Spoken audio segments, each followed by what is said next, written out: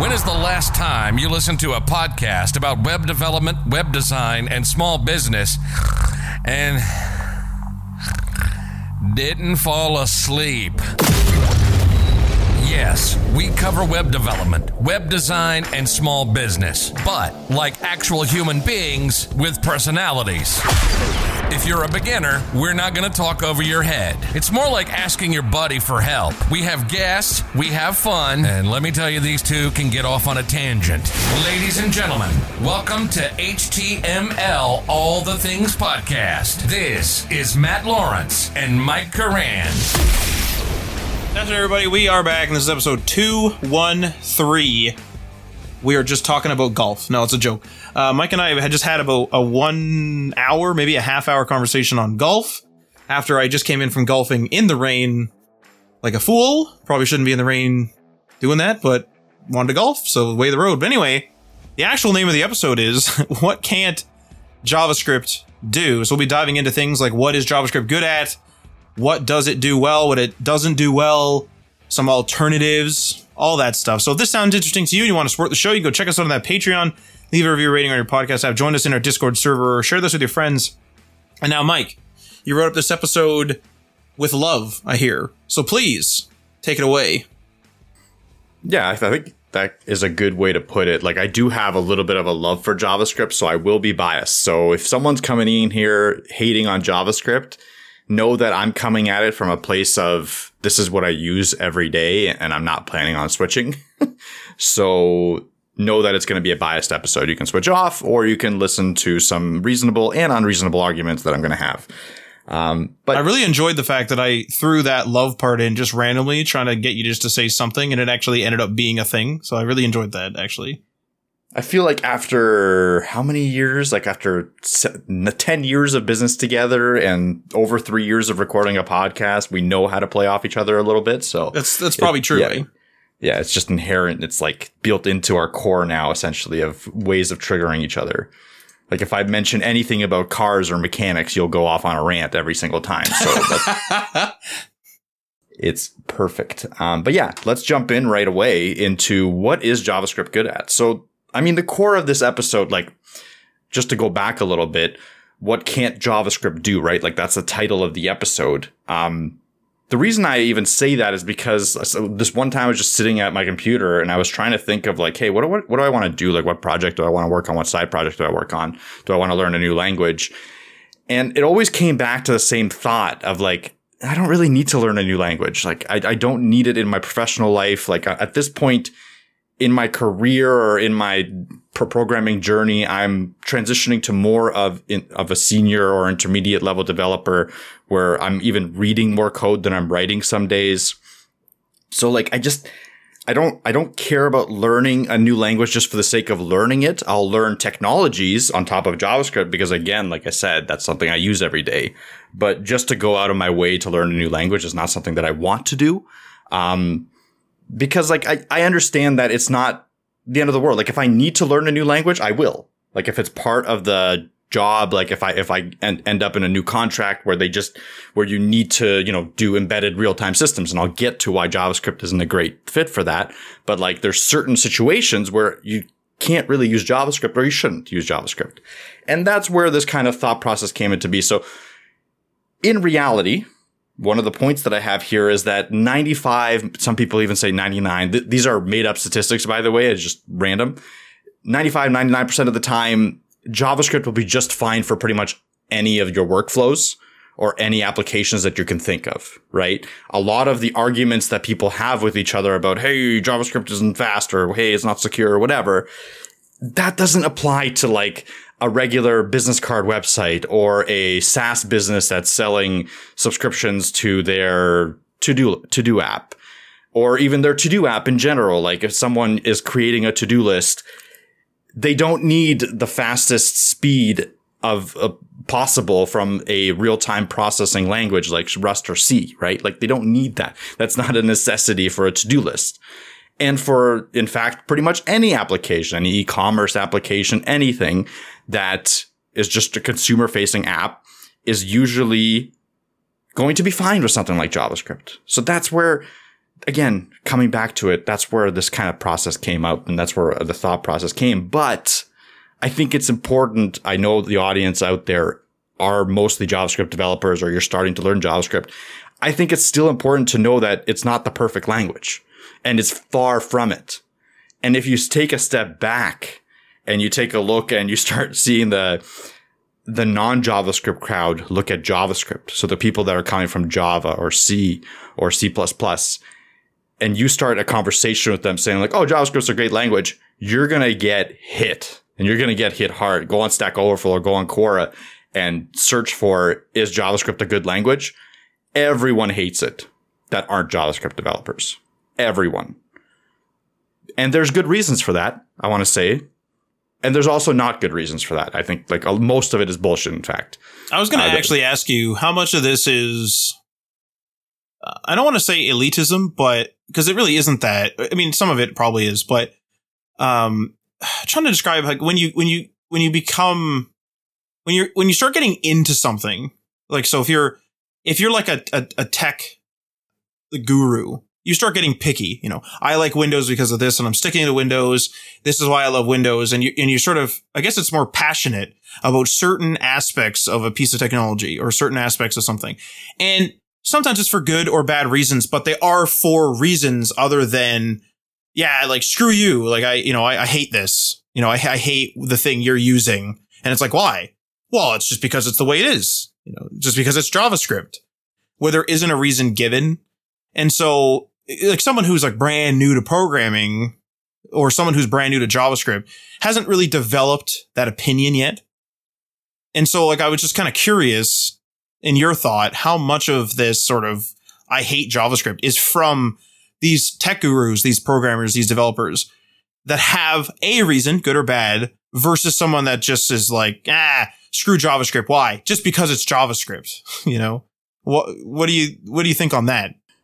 I mean, there is a big, just because it's JavaScript crowd, like, screw JavaScript, just to say it, and whatever, that's fine. JavaScript, on the other hand, does the same thing. Like, JavaScript developers say the same thing about Python. There's this like weird meme war going on between the two. I don't think that's a serious thing. Like, no one's really, hating Python, or no one's really hating JavaScript for just the memes.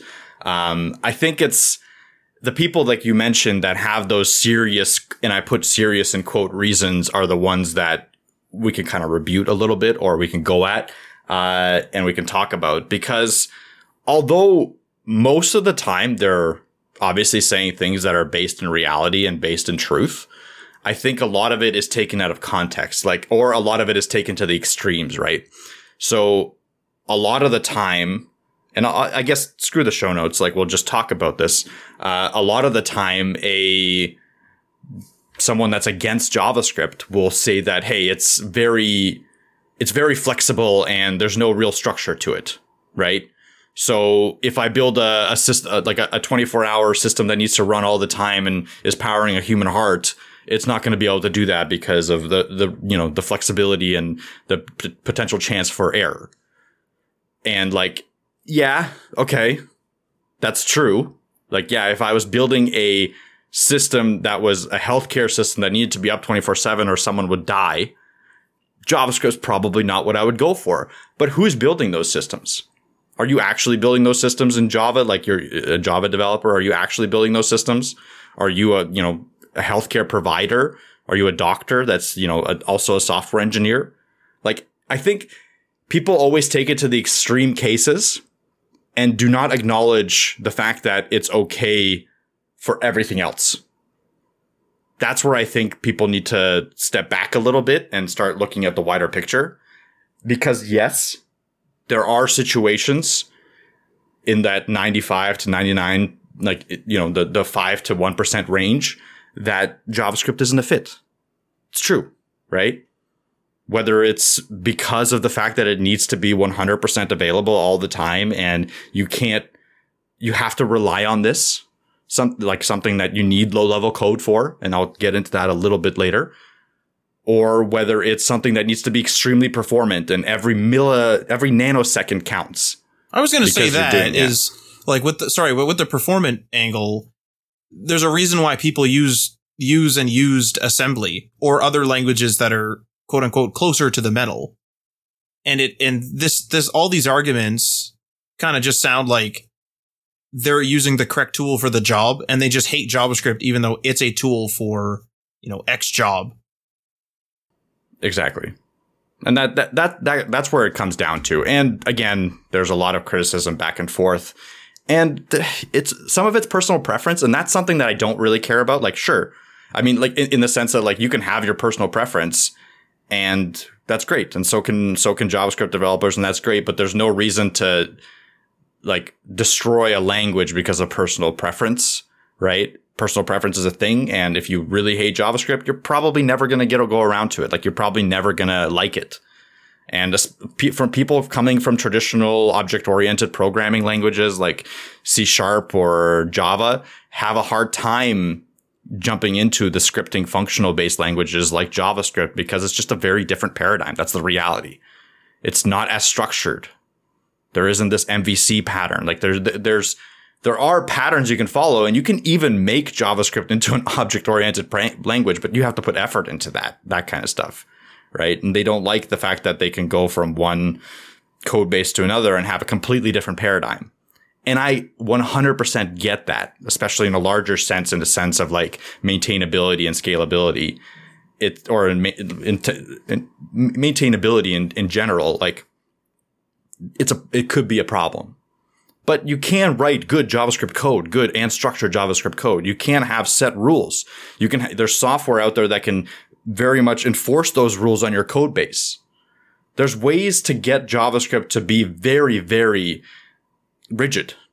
TypeScript is one of those ways. There's ways to make JavaScript loose, but also a little bit rigid in the places that you care, right? Like you can customize that rigidity, that structure, however you want. And to some people, that's going to be a very big negative. And to some people, that's going to be a huge positive because you can have a little bit of progress. So maybe you can iterate on your structure, on your rigidity as you're going. As you grow your team, you need more rigidity. As you have less team and you're building a prototype, you can be flexible, stuff like that. That, in my opinion, is kind of the beauty of JavaScript, and where I really, really think it shines is the fact that you can build a quick prototype that's loose and flexible, and it's still clean code, but like it's not as rigid.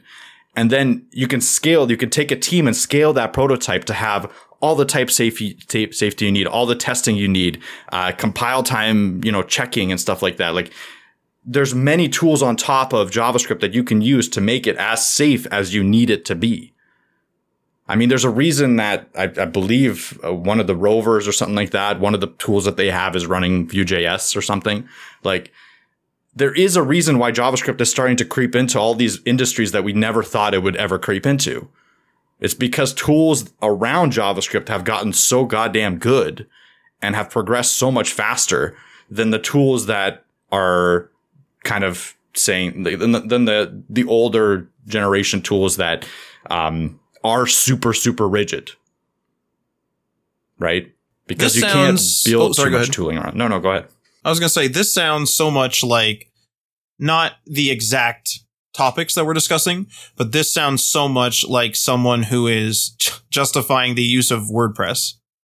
When someone is in an argument with somebody, a WordPress advocate, let's say, is in an argument with someone who hates WordPress, this sounds so much like a WordPress advocate going at it saying, no, see, like WordPress is extendable. WordPress is only the base when you install it. And they have a hosted platform, and you can bring it self-hosted with a different version of it, and you can download all these extensible things.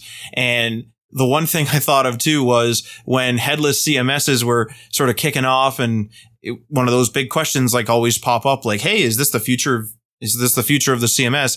The WordPress people had it on lock, like, oh, don't worry about it. Just use WordPress like a headless CMS. That's kind of the same way I'm hearing the same type of arguments anyway. The same way you're talking about JavaScript. Now, I'm not saying that's good or bad, but it's just an observation that I've made where, the WordPress people love WordPress. You're going to be going into JavaScript. How much of this conversation, because I'll let you get into the technical specificities in a bit here, but how much of these sort of extendabilities and different tool sets that you've mentioned come from you justifying your use of JavaScript versus JavaScript is actually really good and should be used with these extendable tools, plugins, and frameworks. It's a good point. Like let's be clear, I'm justifying my use of JavaScript and I'm justifying the fact that I like it, right? Like it's my personal preference. A lot of what I'm saying is coming from that perspective. If we look at it purely on statistics or speed or whatever, like we start to see JavaScript break down a little bit, right? Again, we're going to get into the fact that, hey, it's not super secure. It's not highly available. It's not as reliable as these other languages. It can be inconsistent. That's another big problem that could happen with JavaScript. That doesn't happen with every other language. I don't want to say every other language, some other languages. There's speed, right? Speed is potentially an issue when you're going with something like JavaScript, which is a higher level language versus something lower level like C or Rust. There are these, obvious facts against JavaScript that, stepping back a little bit, when I was talking about how much I like it and how much it can run on all these different systems and all that tooling, that I didn't take into account. And I did that on purpose because for all of my use cases, I'm not in the healthcare industry. I'm not in embedded system industry, right? I'm in specifically e-commerce. I'm in SaaS building. I'm in web app development, and I'm in web development. Those 4 industries, we're talking about what JavaScript is good at. That's where JavaScript sits. That's where it lives. Like, it's really good at that, right? Any sort of internal tool building that you need to do, any interactive user interfaces that you need to create, right? Interactive web apps, cross-platform applications that aren't too heavily reliant on native APIs.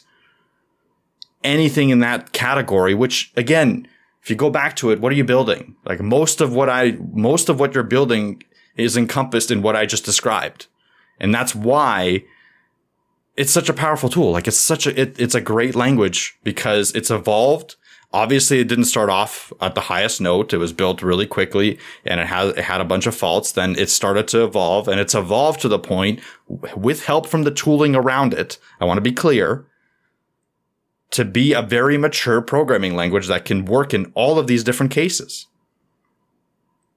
That's the reality. And that's why, like, it's really difficult to argue for it because, yeah, there's tons of stuff going against it. Yes, it's true.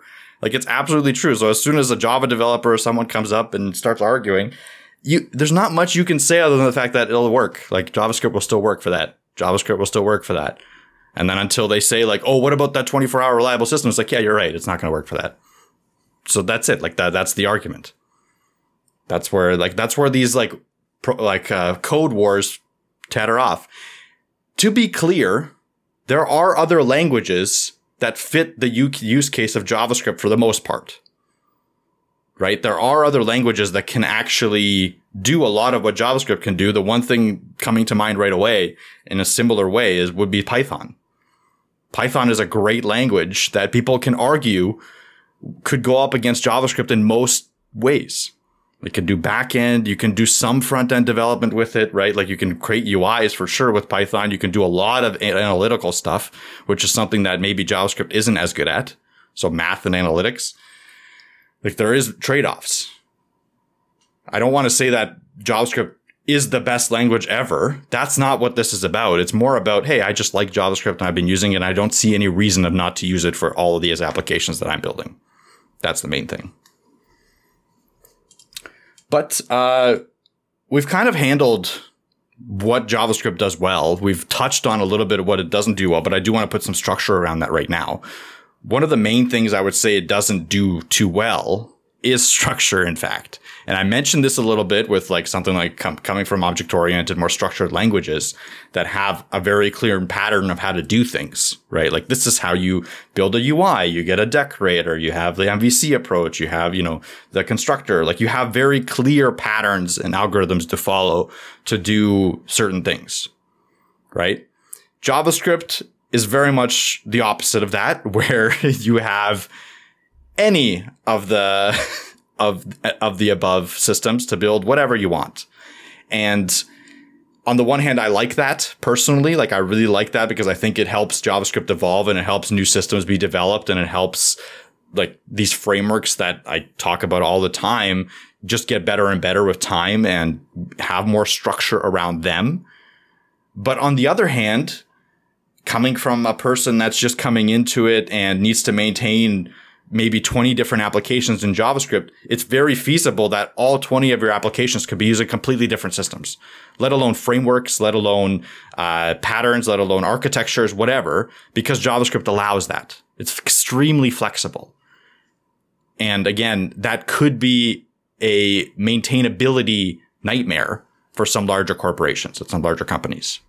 That's the perspective that I'm seeing that from. Well, the one thing here actually to bring up is one of the big problems. I'll bring WordPress in actually as an example. One of the big problems with WordPress, and you, the listener, can agree and disagree with me, and same with you, Mike, as well, is that stuff is kind of everywhere or could be anywhere. A plugin might make a separate menu that allows you to access it from either the sidebar, or you have to go to the plugin screen, then select settings, and then you have to go into that settings screen and set a value there, and then you save it. Maybe the plugin has you enter in values into fields that are vanilla JavaScript, and it changes them so they act differently. And you can have conflicting plugins where they both do the same thing, and one's fighting for the control over that certain thing. That type of problem in WordPress is often what leads to problems. The white screen of death is what it's known as, or the WordPress screen of death, whatever it is. When WordPress is just straight up having a problem and effectively can't boot up. It can't run like it's supposed to.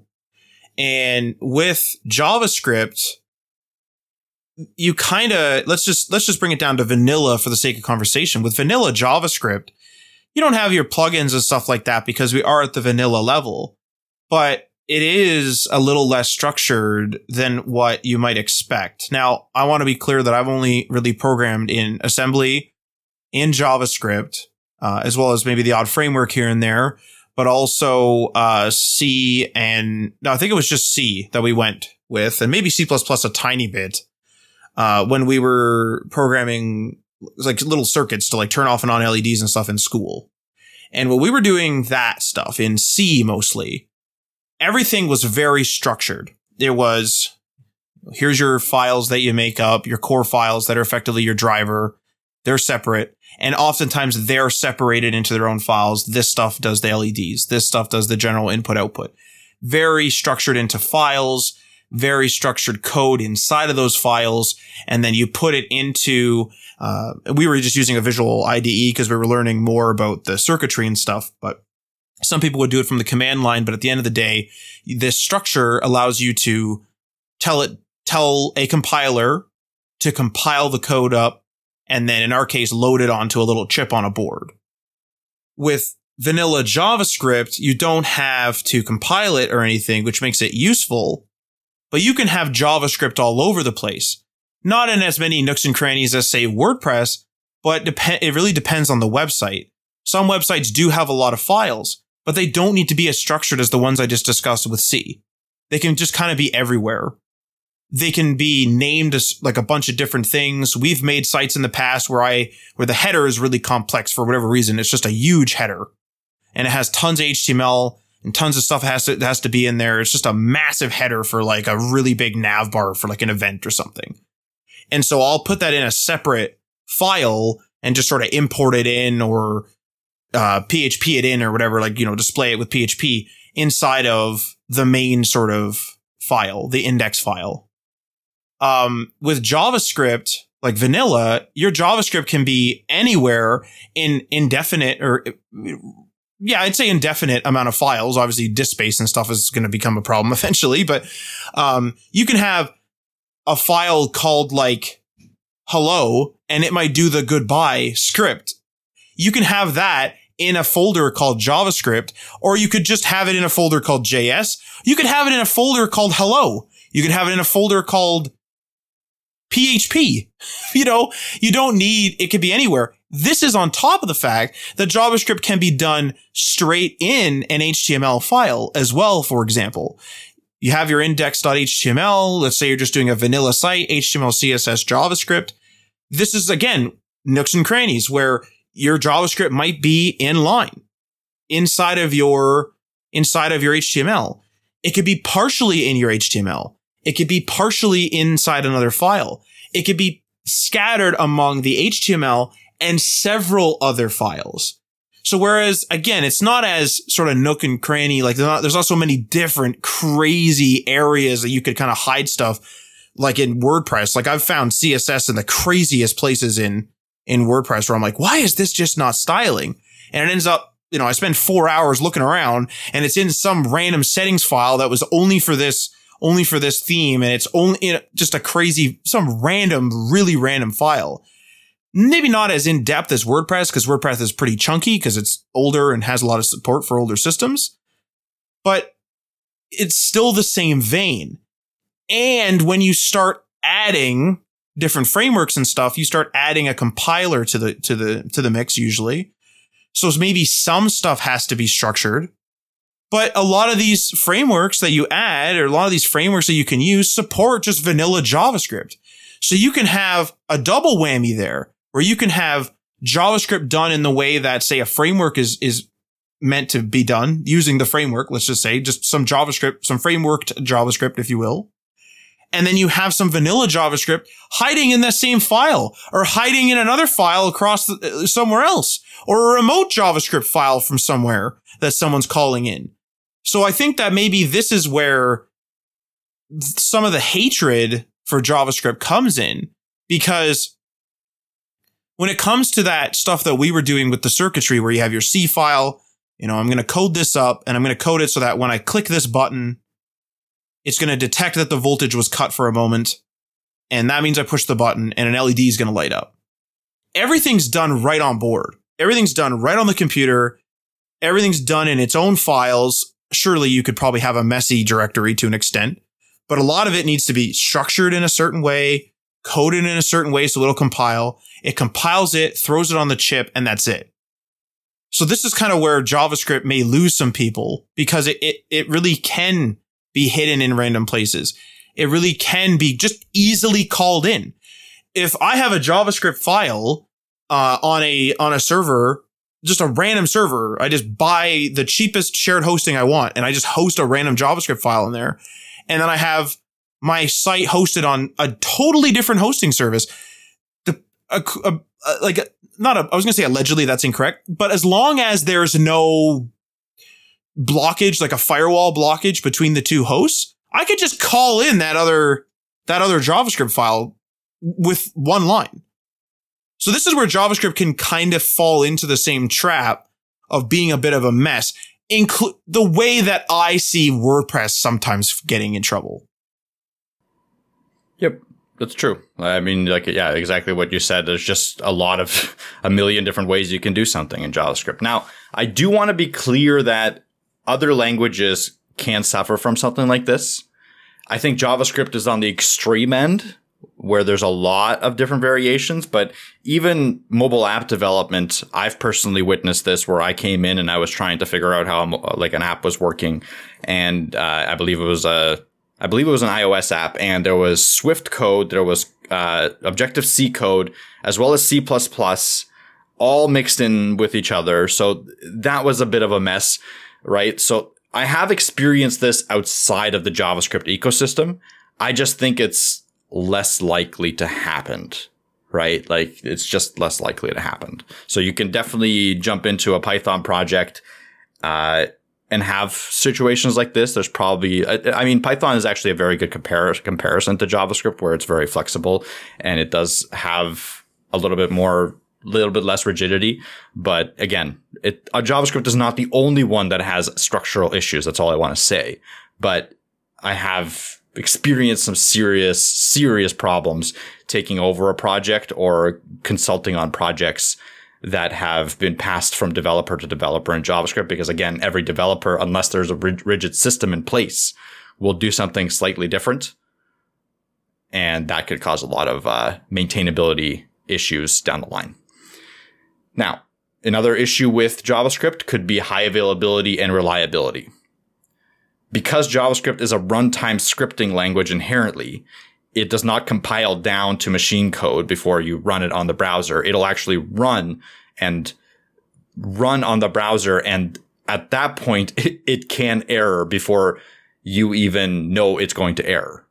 Bad way of saying it. Essentially, what I'm saying is that a lot of compiled languages, will catch errors in your code, or will catch like an infinite loop, or will catch that, hey, you wrote this incorrectly before you even put that code onto whatever device it's going to be running on. That is not how JavaScript works. JavaScript will let you put the code that's broken, and that could eventually could even cause an infinite loop and run out of memory or whatever, like memory leaks, and let it run, and you can catch those errors in your browser, or you can catch those errors in runtime. So it can have issues with reliability, because if you think about it, yeah, you can run through your typical test cases. There's plenty of testing libraries for JavaScript. That's great. But what on an edge case, what if you miss, like, hey, if this and this is true, and then that and this is true, and you're pulling this data in, all of a sudden that's an infinite loop, right, in this particular function.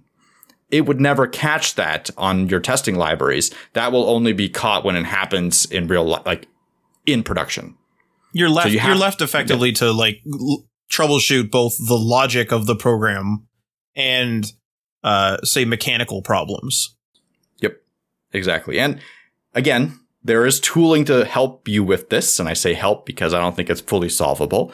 TypeScript is one of them. It can make sure that you're passing the right types back and forth in all of your code. It can also check to see a lot of structural stuff as well. There's linters, right? There's ESLint, which can set structure in your code and make sure that, hey, you can't declare this variable before you use it and stuff like that.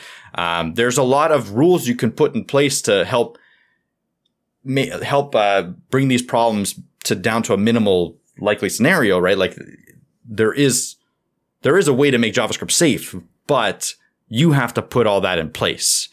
And again, if you pass a project on to another developer and they pass it on to another developer, the chances of them changing those rules or using different rules, it keeps increasing and increasing. And that's where errors can come into play. And that's where serious production errors come to fruition and stuff goes live and takes down production or deletes the database or whatever. So it can definitely happen. Consistency is the next one here. Because JavaScript relies on many different engines, so many different runtime environments, like I was talking about before, to run it, you can have inconsistencies across them. So there could be JavaScript code that you write that runs perfectly well on Chrome, for instance, but has issues with a race condition or with inconsistencies or whatever on Safari. Because how these engines compile down that JavaScript and use it to run their browser is slightly different. And in fact, some of the APIs that are exposed in JavaScript are also slightly different engine to engine. Now, it's gotten 1,000 times better than it was even 10 years ago, where we had Internet Explorer, where we had Opera, where we had, 10 different engines out there, all competing to be the number one engine and choosing to not put features in that the other engines have developed just to be a competitor and making their own version of those features that are completely different. Like there was this crazy war going on at the time. It's become a lot more cohesive now, but there's still like the Safari versus V8, right? Like the WebKit versus V8 discussion. There's still Firefox. There's still kind of that competition, and there's still issues with inconsistency just based on where you're going to be running the code. So if you need your code to run the same on every single device, JavaScript might not be for you. Having said that, again, there's not much like what is the device that you're running on? Like if it's an Android phone all the time and you need it to run exactly the same on the same exact Android phone, then yeah, maybe building it in something like Kotlin is a better move. But it's a tough situation because I don't know too many situations where this would apply, but it is a problem. So it's that edge case, that 1% edge case that could potentially lead to a decision of not using JavaScript. That's why I wanted to bring it up. Next thing here, speed. and probably one of the more important things that people like to point out. JavaScript is a scripting language. It's very high level. It is inherently not going to be the fastest performer out of all the different languages. Just reality. That's the truth. Now, there are great JavaScript runtimes that make stuff a little bit faster. I know Safari's runtime WebKit is very efficient. I know there's some backend platforms for JavaScript like bun.sh that just came out that runs crazy fast and even competes with some lower level languages. Somehow I haven't dove into it too far, but I'm really curious to try that out. But let's put those aside. Those are bleeding edge new technologies, essentially, like the bun on the bun side. In reality, JavaScript isn't the fastest performer. In most things, it's just average. It can do the code. It can run the code, no problem. It's not super slow or anything like that. Like, you're not going to be clicking a button, waiting for 5 seconds for something to happen. It's still using your modern processor, your modern phones, and those phones are sufficiently fast to run pretty much anything you would want with a JavaScript engine. But again, when you're going down to the nanosecond and you need stuff to process super quickly, like, for instance, I would never use JavaScript to code a airbag detection engine, because when a car hits something, if you have JavaScript going all the way up to the high level and then all the way back down to the low level, that inherently, just that back and forth, is going to introduce enough latency that's going to make the airbag very inconsistent. No one's Especially using that. Especially if the system's busy. You know, especially if that system is busy, if that computer is busy, we all see websites lag out when they try to render something. Sometimes that's due to JavaScript, because your computer might be doing something completely, like rendering a video in the background. Yep, exactly. It's just like, you don't want to inherently utilize many different layers of compiling code to do something that's life critical when you need it in an instant. So again, the stuff that I'm talking about right now is in the very 5 to 1% use case, right? Like I mentioned before. Like, you're most likely not, like, as a web developer, you're not going to be building life critical systems. It's just the reality of the situation. You're not going to be. You might probably be having systems. A professional there too that's used to it as well, especially if it's actually truly life critical. You should probably have a senior dev that has a lot of experience with life critical systems, because it is life critical. If you want to play with it in a completely prototype, not actually life critical environment, pretending that it's life critical, I mean, go ahead. But when it comes to an actual, something like an airbag deployment or a medical device, I would highly recommend you get an actual professional in there. Correct. And also recommend that you have multiple audits, multiple safety audits from multiple separate agencies that do these safety audits on a daily basis. Like, there's many different things that goes into these life critical systems. It's not just like, hey, let's hire Bob and hope that everything works out. At least I hope not. I mean, the ones that I've personally talked to that have built systems like this have told me that it is a pretty rigorous process, and there's always audits. And I think the audits are the really big keys here. So you get a really good developer to develop really good software, and then you get really good auditors to audit that software and make sure that the developers can fix it and maintain it and stuff like that. There's a lot that goes into it. You're not building it with JavaScript. Just not going to happen. The other thing is that with speed, like in the speed conversation, JavaScript is not inherently multi-threaded. So it's not going to split your code into multiple threads and run it on multiple threads and then, combine it back into a single thread when you need it. You can do multi-threaded JavaScript, but it's very manual. Like, you have to run a service worker, and it's not something, I say it's not something that's predictable, but you can't, I believe you can't target a specific thread at a time, and you can't really rely on I don't know. You know what? I'm not going to say it because I'm not 100% sure on this. I haven't done service worker stuff in a few years now, so I'm a little bit out of the loop. So just know that it's not inherently multi-threaded. You can do multi-threaded work, but you have to manually do it. Like, you have to purposely build out a multi-threaded system using service workers and implement that system in your code. It's not going to help you do that. So when your web page is running, it's usually running on a single core. And I think every process, so every web page can run on a separate process, and those processes can then be multi-threaded. And that's how service workers also work. They just spin up another process that the your CPU can then take and put onto a different core, right? That's how it works. So like multiple tabs will run across different processors, but when you're loading your web page, it's going to run on a core. Whereas a lot of other languages will help you with the multi-threaded aspect. So if you're doing a bunch of, animation compiling and animation rendering, especially in terms of video game development, right, where you need to use something like CUDA cores to render out different scenes, different 3D models and different pixels and stuff like that, that should all be multi-threaded. With a JavaScript gaming engine, although they do exist that help you with the multi-threading, it's just a lot harder and it doesn't make as much sense.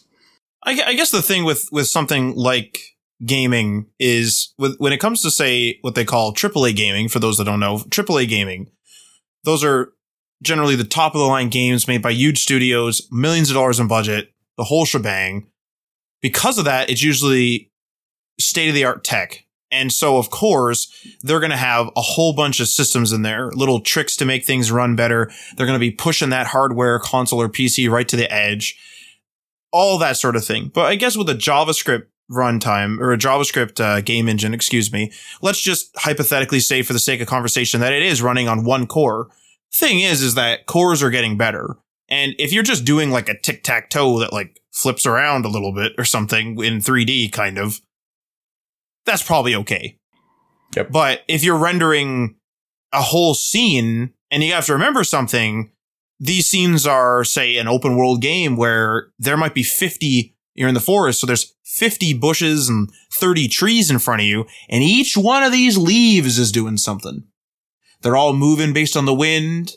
The one tree is not moving like as if the wind is going north to south, and the other one's going as if the wind is going south to north. There is a hell of a lot of calculations and a hell of a lot of stuff going on. So in general, web dev to game dev, it's a totally different finished product, usually, than you'd expect.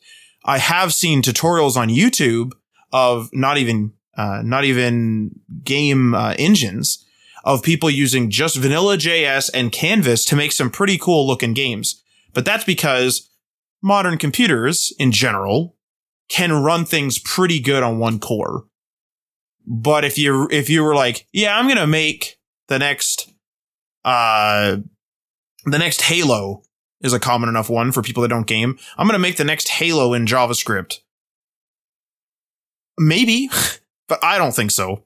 I personally don't think you're going to do that.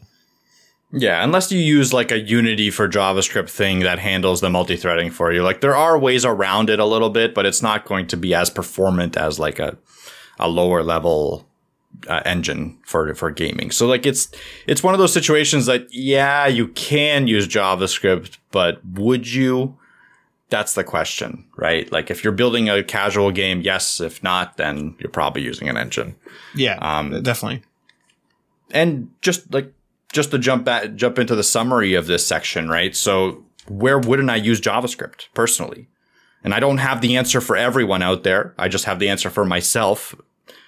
Mission critical, real time, 24/7 operation systems. So, right, embedded systems. I wouldn't use JavaScript for that. Just reality. High availability backend services that need to be very fast. Process requests instantly. I would not use JavaScript for that. Yeah, look, we just talked about large games, AAA game titles that require very high fidelity graphics. I would not use JavaScript for that.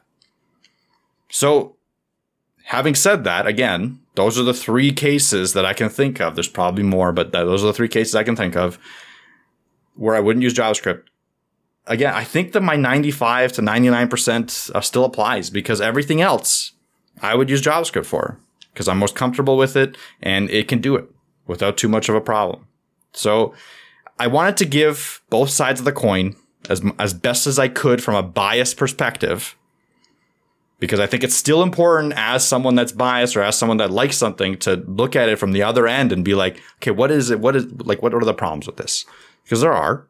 Nothing's perfect. JavaScript is far from perfect, that's for sure. But yeah, so hopefully that can help you hopefully you're not getting into too many arguments, but hopefully it can help you in your arguments with people that shit on JavaScript all the time, or hopefully it can help you avoid those arguments because it's probably not a worthwhile time investment.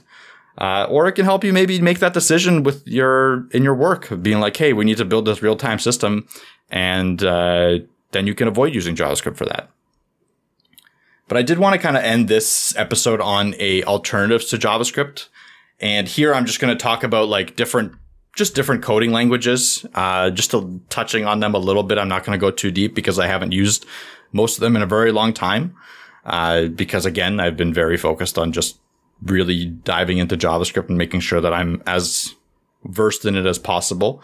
But yeah, let's jump right in. On the web, really, there's no serious alternative to JavaScript at the moment. There is something like WASM Rust, where you can do high performance applications. Stuff like video encoding can be done using Rust on the web. So there is a case to be made that there's some value in learning Rust if you are a web developer that wants to work on high performance systems. Stuff like PHP, you can do a lot of logic. It's server side for the most part, but on like the balance is there where like sometimes you don't need the client side rendering or you don't need the client side stuff. So you can do a lot of what JavaScript can do with PHP. Python, there's plenty of web frameworks that use Python where you can do a lot of JavaScript type stuff like DOM manipulation, like server side rendering stuff. Again, Python will be more running on the server, but it can emulate a lot of what JavaScript can do, just like PHP. There's also something that's more kind of bleeding edge that I wouldn't fully recommend at the moment, but it's something to keep an eye on, would be Flutter Web.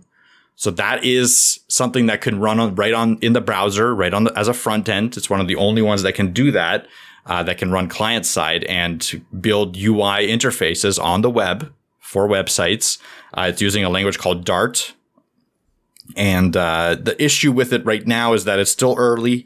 And a lot of SEO stuff isn't working perfectly. Some of the UI interaction stuff you have to kind of build yourself because it's essentially kind of like a canvas or a game engine that you could put UI elements onto, right? So that's how you have to think about it. The browser doesn't understand it inherently. So you have to tell the browser what each element is.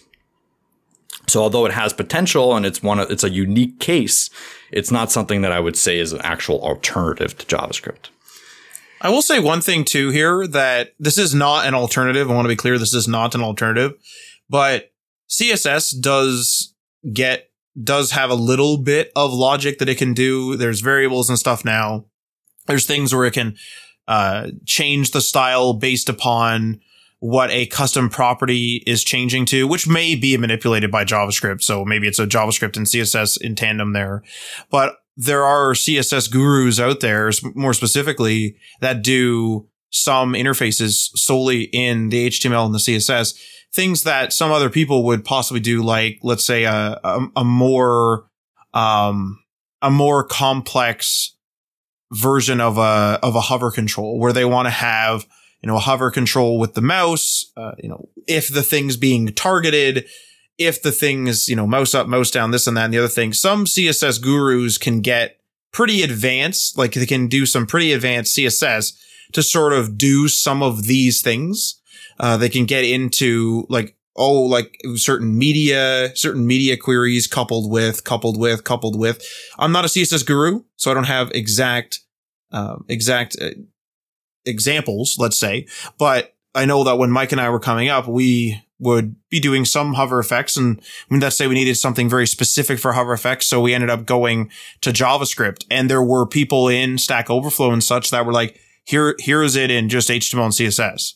And so that's sort of more cutting edge JavaScript. It's sort of more cutting edge CSS. It's more, the guru understands all the ins and outs of how CSS understands things, or like what is even possible in CSS. And instead of just thinking of, this is a logical part, I'll reach for JavaScript. Some people will reach for the CSS. I want to be clear, this is not an alternative to front end logic, but depending on how simple your project is, some advanced CSS can handle some logical tests. And I want to be clear with the some, but it's getting there. Absolutely true. I think that's a really good point. Always use the least the tool that is the least complex. So again, if HTML can do it, don't use CSS. If CSS can do it, don't use JavaScript. That's the rule that I always use. And let's talk about backend. So again, JavaScript can do this, can do backend with Node.js or Deno or Bun.sh now. You can do a lot with JavaScript on the backend, but there are alternatives. PHP is one of the main ones. It's still a very dominant force on the web. There's still plenty of work in the PHP space, and it can do some things better than JavaScript. Like it can run in certain situations better than what JavaScript can do. I think performance is pretty close and on par, but there are certain situations that maybe multi-threaded situations especially can run a little bit better on PHP. Python. Great choice for a backend language. Honestly, it's very flexible, just like JavaScript. It can do a lot of data analytics right out the door. It can do a lot of math. You can do anything with it, really. Like, again, very similar to JavaScript in that sense. But Python is a very highly in-demand language and very highly successful one. So it could fit into a lot of backends. Go is one that Google developed. I've just dipped my toes in it a little bit, just kind of more reading than writing it, and just maintaining it. It's looks pretty great, honestly. Like, it performs really well from what I've used. It has a very structured approach to it. It is a solid language that seems to be taking off in demand. I've listened to people rave about it all the time. And I think it's something that people should look at if they're looking to a more back-end developer role. Mobile development, you can use something like Swift for iOS or Kotlin for Android. Those are the native languages that run directly on the mobile device. They're the highest performant ones, right? Or if you want to do cross-platform development, you can use something like Flutter, a Google-developed system. I was talking about Flutter Web before. That's not as mature. Flutter for mobile, so building one code base for iOS and Android, is mature at this point. You can definitely build great experiences, great user applications that are very performant. That's not to say that JavaScript can't do that. JavaScript, you can use something like Cordova or React Native, no problem, to build a mobile application, compile it, put it on the Play Store. It's totally possible. But there is some argument to be made between the two, between something like Flutter or React Native, where sometimes I think Flutter can be a little bit more of an advantage and sometimes React Native can have some advantage, right? And then obviously if you go down to Swift and Kotlin, that's a totally different story, where like if you need something to perform and act like a native mobile application as close as possible and be maintained by a native mobile application team that accesses a bunch of the core APIs of the device, then maybe you go that route, right? But it is up in the air. I think, again, the 95% rule applies. You can definitely, in 95% of occasions, build a mobile application using a cross-platform technology, whether it be React Native or Flutter. Desktop applications, you can use something like C# for any Windows application or Swift for any Mac OS application. So both great languages. C# is a Windows-based programming language. I was actually the first programming language I ever used. And it's very, very much object-oriented. It's like Java, but a little bit more mature from what I can see and from what I can remember, honestly. Gaming. So surprisingly, like Matt was saying before, that game engines are like the bleeding edge technology because they need to utilize all the little new pieces of your hardware as much as they can. The weird thing is that gaming programming languages are still very much reliant on C++, it seems. Now, I'm not saying that all of them are, but a lot of game engines still use C++ at their core. So when you're developing games, as I've talked to other game developers, a lot of them are using C++ still, which is interesting, but that's something to know. Like, if you want to Is this a driver thing? I don't know. Maybe. Like, you know what I mean? I don't know. Maybe it's a driver thing. People don't want to like compile it, down to C++ instead. So just lose that little bit performance. So people are just like, whatever, we'll just build a C++. I think a lot of it. I also mean that the hardware, like the GPUs, the CPUs, and God knows how many get more custom chips on different laptops and such, would have certain let's just say APIs, but endpoints for developers to use. I was just wondering whether, because you have, let's just say Windows for the sake of conversation, we'll leave Mac out of it for a second, but it's like, because you have Windows and you have to support so many old things, and then you have these new pieces of hardware which are being put into Windows, which needs to support all these old things. The driver might have to be a little bit older. And so you're using C++ because this is 100% speculation on my behalf. I'm going to tell you right now, but I wonder if it's because C++ is so commonly used in Windows that it's like a common language they can use to access that hardware's power. Because the driver and everything might be all like super, I don't know, efficient at using that. I want to be clear. I don't do this. I'm just speculating. Yeah, I don't know. It's a good question. I actually wonder that myself, why we haven't evolved from C++ on the gaming side. Maybe it's just because C++ is fine. I know Google actually recently released a C++ competitor that builds on C++ a little bit and can do everything that C++ can do at the same kind of performance. So I guess that's maybe the next step. But anyway, like I think people just like C++ and it's fine for what they do.